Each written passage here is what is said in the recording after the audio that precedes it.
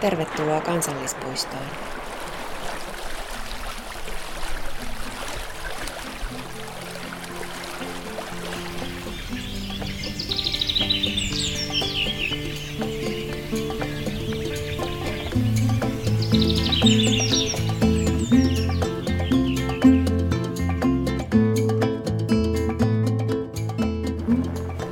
Kansallispuistoon podcast. Kansallispuistoon podcastin tämänkertaisessa jaksossa talvipyöräillään Urho Kekkosen kansallispuiston upeissa maisemissa. Tapaamme myös Roll Outdoors -kiilopään Raili Rajalan ja saamme häneltä vinkkejä talvipyöräilyyn. Minä olen Olli Järvenkylä ja oppaanasi Kansallispuistoon. Urho Kekkosen kansallispuisto. Maastopyöräily on viime vuosina lisännyt voimakkaasti suosiotaan kansallispuistoissa ja se on näkynyt erityisesti kesäreiteillä. Pyöräily on tullut pysyväksi talviliikkumismuodoksi hiihtämisen ja luminkenkäilyn rinnalle.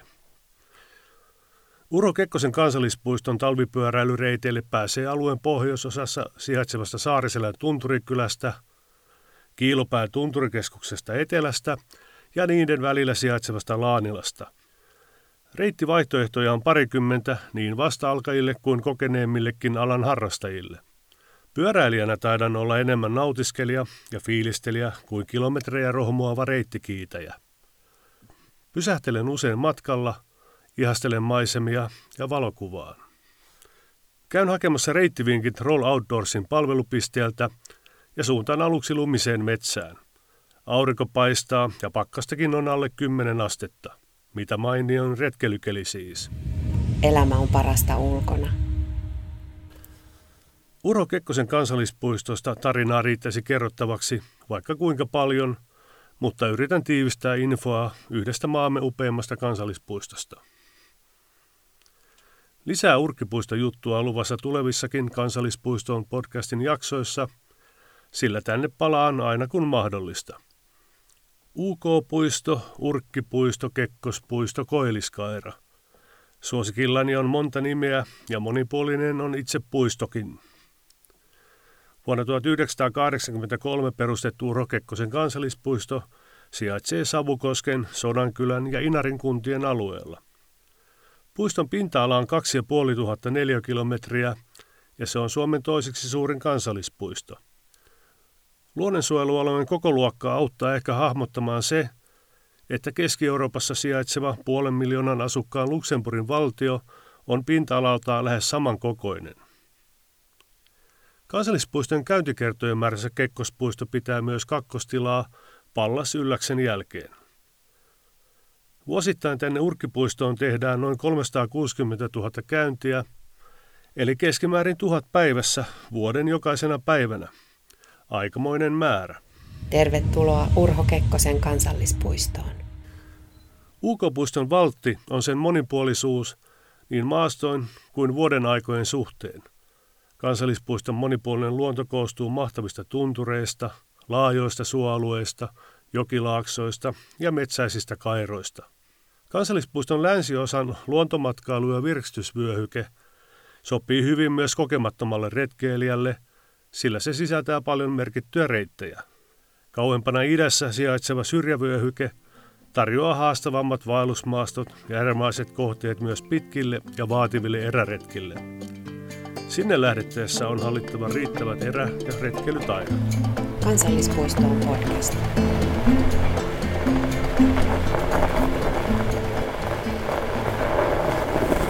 Nyt ollaan täällä Sivakan laavulla, tai virallisesti Sivakka-ojan laavulla.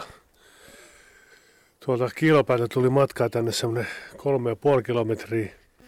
Oikein mukavaa reittiä, kiemurteli tuolla lumisessa metsässä. Pikkasen oli nousu, mutta enimmäkseen oli lasku ja oli oikein mukava varsinkin tämä loppupätkä rullailla tänne alas laavulle. Sivakan laavulla vaihdan kuulumisia tauolle pysähtyneiden hiihtäjien kanssa ja jatkan talvisesta luonnosta nauttimista pyörän selässä. Reitti jatkuu Mäntymetsän suojassa kohti Wilderness Hotel Muotkaa. Istuskelen hetken latukahvilan terassilla auringon valosta ja lämmöstä nauttien. Herkullisen munkkirinkelän ja kahvin jälkeen lähden nousemaan takaisin kohti Kiilopäätä. Tunturikeskuksella vastaan tulee pyöräilijä, joka on juuri saapunut Saariselältä Ahopäiden kautta. Avotunturissa kulkeva reitti on kuulemma ihan ajettavassa kunnossa. Vaikka viima puhaltaa kohtuullisesti, päätän muuttaa reittisuunnitelmaani ja vaihdan metsäisen pyöräilyn aurinkoiseen avotunturiin.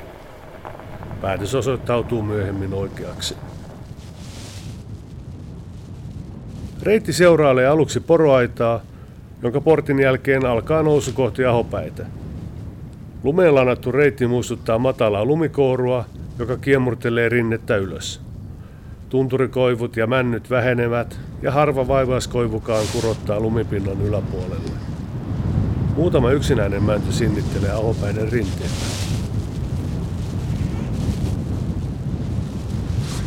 Ajelin tänne Ahopään rinteeseen ja täältä on hulppeet näkymät joka puolelle Saariselkää. Ja reitti oli aika hyvässä kunnossa, jonkun verran oli urautunut, mutta hyvin sieltä tultiin ja muutama muukin pyöräilijä oli vielä näin myöhään iltapäivällä liikkeellä. Kello alkaa olla tässä päälle 5 ja aurinko on vielä aika ylhäällä, mutta kovin montaa tuntia ei enää ole valossa. On upeat maisemat ja loistava paikka päivälliselle, vaikka nyt vähän tuulee, viima painaa, mutta nyt kun päivällinen on nautittu, niin on aika pakata pyörälaukku ja suunnata takaisin alas tonne Tunturikeskus Kiilopäälle. Siellä mulla on sovittu tapaaminen Roll Outdoorsin Kiilopään vetäjän Raili Rajalan kanssa ja meillä olisi tarkoitus jutella talvipyöräilystä ja erityisesti talvipyöräilystä ja reiteistä täällä Urho Kekkosen kansallispuistossa. Tervetuloa Urho Kekkosen kansallispuistoon. Aurinko laskee tunturin taakse. Tänään on ollut tosi komea tämmöinen kevättalvinen päivä. Lähes sininen taivas ja pakkasta päivällä 10 astetta. Nyt alkaa vähän kiristyä ja me istutaan täällä Tunturikeskus Kiilopään pihalla. Teillä näytti olevan aikamoinen sutina tuossa päivällä, kun mä kävin vuokraamolla. No, talvipyöräily on lisääntynyt täällä tunturialueella. Nyt toista talvea tehdään tänne, huoletaan talvireittejä puistossa ja UK-puistossa ja puiston ulkopuolella. Nyt on tällä hetkellä noin 50 kilometriä hoidettuja reittejä. Mites pitää ottaa huomioon, kun haluaa lähteä pyöräilemään tänne? Minkälaista varustetta ja minkälaisella pyörällä? No, ensin pitää valita pyörä oikein. Talvireiteillä täällä pohjoisessa suositellaan ajamaan vähintään 3,8 tuumaa levyisillä renkailla. Etelässä se lumi kovettuu paremmin ja siellä on enemmän käyttäjiä, niin siellä voi niillä kapeammilla renkailla. Nyt on paljon tullut kysymyksiä siitä, että millä pyörällä täällä voi ajaa, niin ollaan suositeltu se 3,8 eli läskipyörä. Ja sitten on ilman sähköä tai sähköavusteisia läskipyöriä, että kummallakin voi ajaa täällä. Mites toi rengaspaine varmaan vaikuttaa myös ajamiseen täällä? Joo, suositeltavaa ajaa pehmeillä renkailla, eli noin 0,5. Riippuu tietenkin reitin kunnosta, että jos reitti on kova, niin voi olla vähän kovemmat renkaat. Ja jos on pehmeitä, niin sitten vielä lasketaan paineita, että voi olla tosi pehmeätkin renkaat. Tai joutuu laskemaan niin paljon paineita, että pystyy sitten ajamaan tuolla. Et jos on pehmeä ura, niin pehmeä rengas. Niin helpottaa suunnattomasti sitä ajamista siellä. No, kun on valittu pyörä, sitten siihen kuuluu tietenkin automaattisesti mukaan myös kypärä. Suositellaan, että talvellakin käytetään kypärää. Ja meillä se sisältyy siihen pyörän vuokraan. Sitten vaatetuksesta lämmin hiihtovaatetus ehkä parhaiten käy. Lämpimät kengät ja käsineet. Eniten jäätyy varpaat ja sormet. Meiltä saa sitten pyörävuokrauksessa, jos ei ole niin lämpimiä kenkiä, niin saa kengän päälle vetästyä sellaiset teetossut. Niitäkin saa tuosta vuokraamolta. Eli oikeastaan se pää, kaulan seutu, kädet ja jalat on ne. Joo, ne on ne tärkeimmät, mitkä pitää suojata. Että yleensä sitten selkä on hiessä, varpaat ja sormet jäässä. No miten sitten, jos ajatellaan, että valitaan tässä semmoinen reitti, että pysähdytään vähän laavulle juomaan kuumaa juotavaa tai paistamaan makkaraa, niin miten toi taukovaatetus? No kannattaa ottaa reppuun myös taukotakki, joku kevyt tuntuva takki. Ja mulla on itsellä yleensä toiset hanskat ja on mahdollisesti vaihtosukat. Et yleensä sitten varpaat hikoontuu, niin sitten ne jäätyy helpommin, että sitten kannattaa mahdollisesti vaihtaa myös sukat. Ja aina kun lähtee pyöräilemään tai retkelle, niin kannattaa varata evästä reppuun. Vaikka olisi ajatellut, että ajaa tai retkeilee lyhyenkin matkan, mutta ei voi ikinä tietää, että mitä siellä matkan varrella tapahtuu, että pitää varautua sitten, että on syötävää ja juotavaa. Urho Kekkosen kansallispuisto. Missä vaiheessa näitä talvireittejä aletaan tekemään? No talvireittejä aletaan alkutalvesta tekemään heti kun lunta on riittävästi.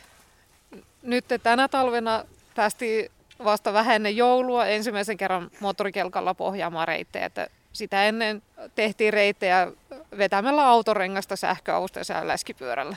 Se oli ihan hauskaa, koska sitten monet asiakkaat halusivat lähteä myös mukaan sitten. Se oli tosi hauska, että ne itse ehdotti, kun ne oli käynyt yhteislenkillä, viikkolenkillä meidän mukana ja sitten oli ollut puhetta tästä renkaanvedosta, niin sitten ilmaantui aina halukkaita mukaan, niin se oli tosi kiva. Ihmiset huomasivat, että ne ei tule ilmaisiksi ne reitit, että se vaatii aika paljon työtä. Ja reitit täällä tänä talvena ja viime talvena on tehnyt Veijalaisen Timo, meidän reittimestari. Se käy linjaamassa ja suurimmaksi osaksi huoltaa. Sitten kun hänellä on vapaa päivä, niin sitten me tarvittaessa käydään sitten huoltamassa. Mistä saa ajankohtaiset tiedot, että mikä reitti on kunnossa ja mikä ei? No meillä täällä, meidän osuus reittihuollosta käsittää Kiilopää 2-lauttaneen Laanila ja tuohon Piispaajalle. Ja me tiedotetaan tuolla Kiilopää Saariselkä MTP Trails Facebookissa. Sinne laitetaan aina ajankohtainen reittitiedote, että mitä on lanattu ja mitkä on ajokunnossa. Ihmiset on tosi hyvin löytänyt sen ja seuraa sitä ja kysyy sieltä suoraan, että missä pääsee tänään ajamaan. Että milloin Ahopää on auki, että onko se huomenna tai onko se tänään. Ja siellä myös välillä myös toppuutellaan ihmisiä, että älkää lähtekö liian ajoissa reiteille. Joo, jos reitin pinta on pehmeä, on tuiskuttanut pari päivää, niin silloin ei kannata heti lanaamisen jälkeen lähteä reiteille. Että sitten on reitialussa on siniset auraustikut ristissä sen merkiksi, että reittihuolto on käynnissä, reitti on suljettu. Joo, noilla virallisilla moottorikelkkareiteillä ei saa ajaa pyörällä, jos ei sitä ole erikseen siellä mainittu. Hiihtoladuilla myös ajaminen kielletty. Joitakin kohtia on yhteiskäyttöalueita muutaman metrin ladun vieressä on merkitty auraustikuilla siihen, että siitä voi ajaa ja ladun ylityksiin. Sitten on ladulle laitettu varoitukset, että on fatbike-reitti. Ja osalla kiilopääreiteistä saa kävellä, että nyt on paljon käyttäjiä alueella, ketkä tarvii sitä normaali kengillä kävelyreittejä, niin Kiilopäältä pääsee Sivakaajan kautta Muotkalle. Ja sitten Saariselällä on lisäksi vielä enemmän niitä monikäyttöreittejä, missä voi kävellä ja pyöräillä. Tässä Kiilopääreiteillä niin joissakin on kävelykieltomerkit ja ne on tosi hyvin kävelijät on noudattanut niitä, että se on palvellut. Sen takia ei sallita kävelyä kaikilla reiteillä. Jos on vähän kävelijöitä, niin sitten se reittyy enemmän ja huolto on haastavampaa, että se vie paljon enemmän aikaa se huolto. Ohjataan kävelijät yhdelle reitille, niin sitten sinne tulee paljon kävelijöitä, niin se kovettuu sitten sen mukaan sitten paremmin. Kestää paremmin se reitti. Saariselän puolella reitit on merkattu monikäyttöreitin merkillä, että siinä on koira-ulkoiluttaja ja lumikenkäilijä ja pyöräilijä siinä samassa kyltissä, niin se ohjaa sitten siellä käyttäjiä. Mikä sun henkilökohtainen suosikki näistä talvipyöräilyreiteistä on? Puiston portista, niin Kirkkokurun reuna ja Jäniskurun reuna. Mä tykkään niistä. Siinä näkyy maisemaa, mutta sitten se on vanhaa metsää, niitä kelopuita, että on hienoja. Ja toinen on sitten tietenkin maisemareiti Ahopää yli. Kiitos Railille Kekkospuiston talvipyöräilyvinkkeistä. Minä olen Olli Järvenkylä ja tervetuloa Kansallispuistoon jälleen ensi kerralla. Kansallispuistoon podcast.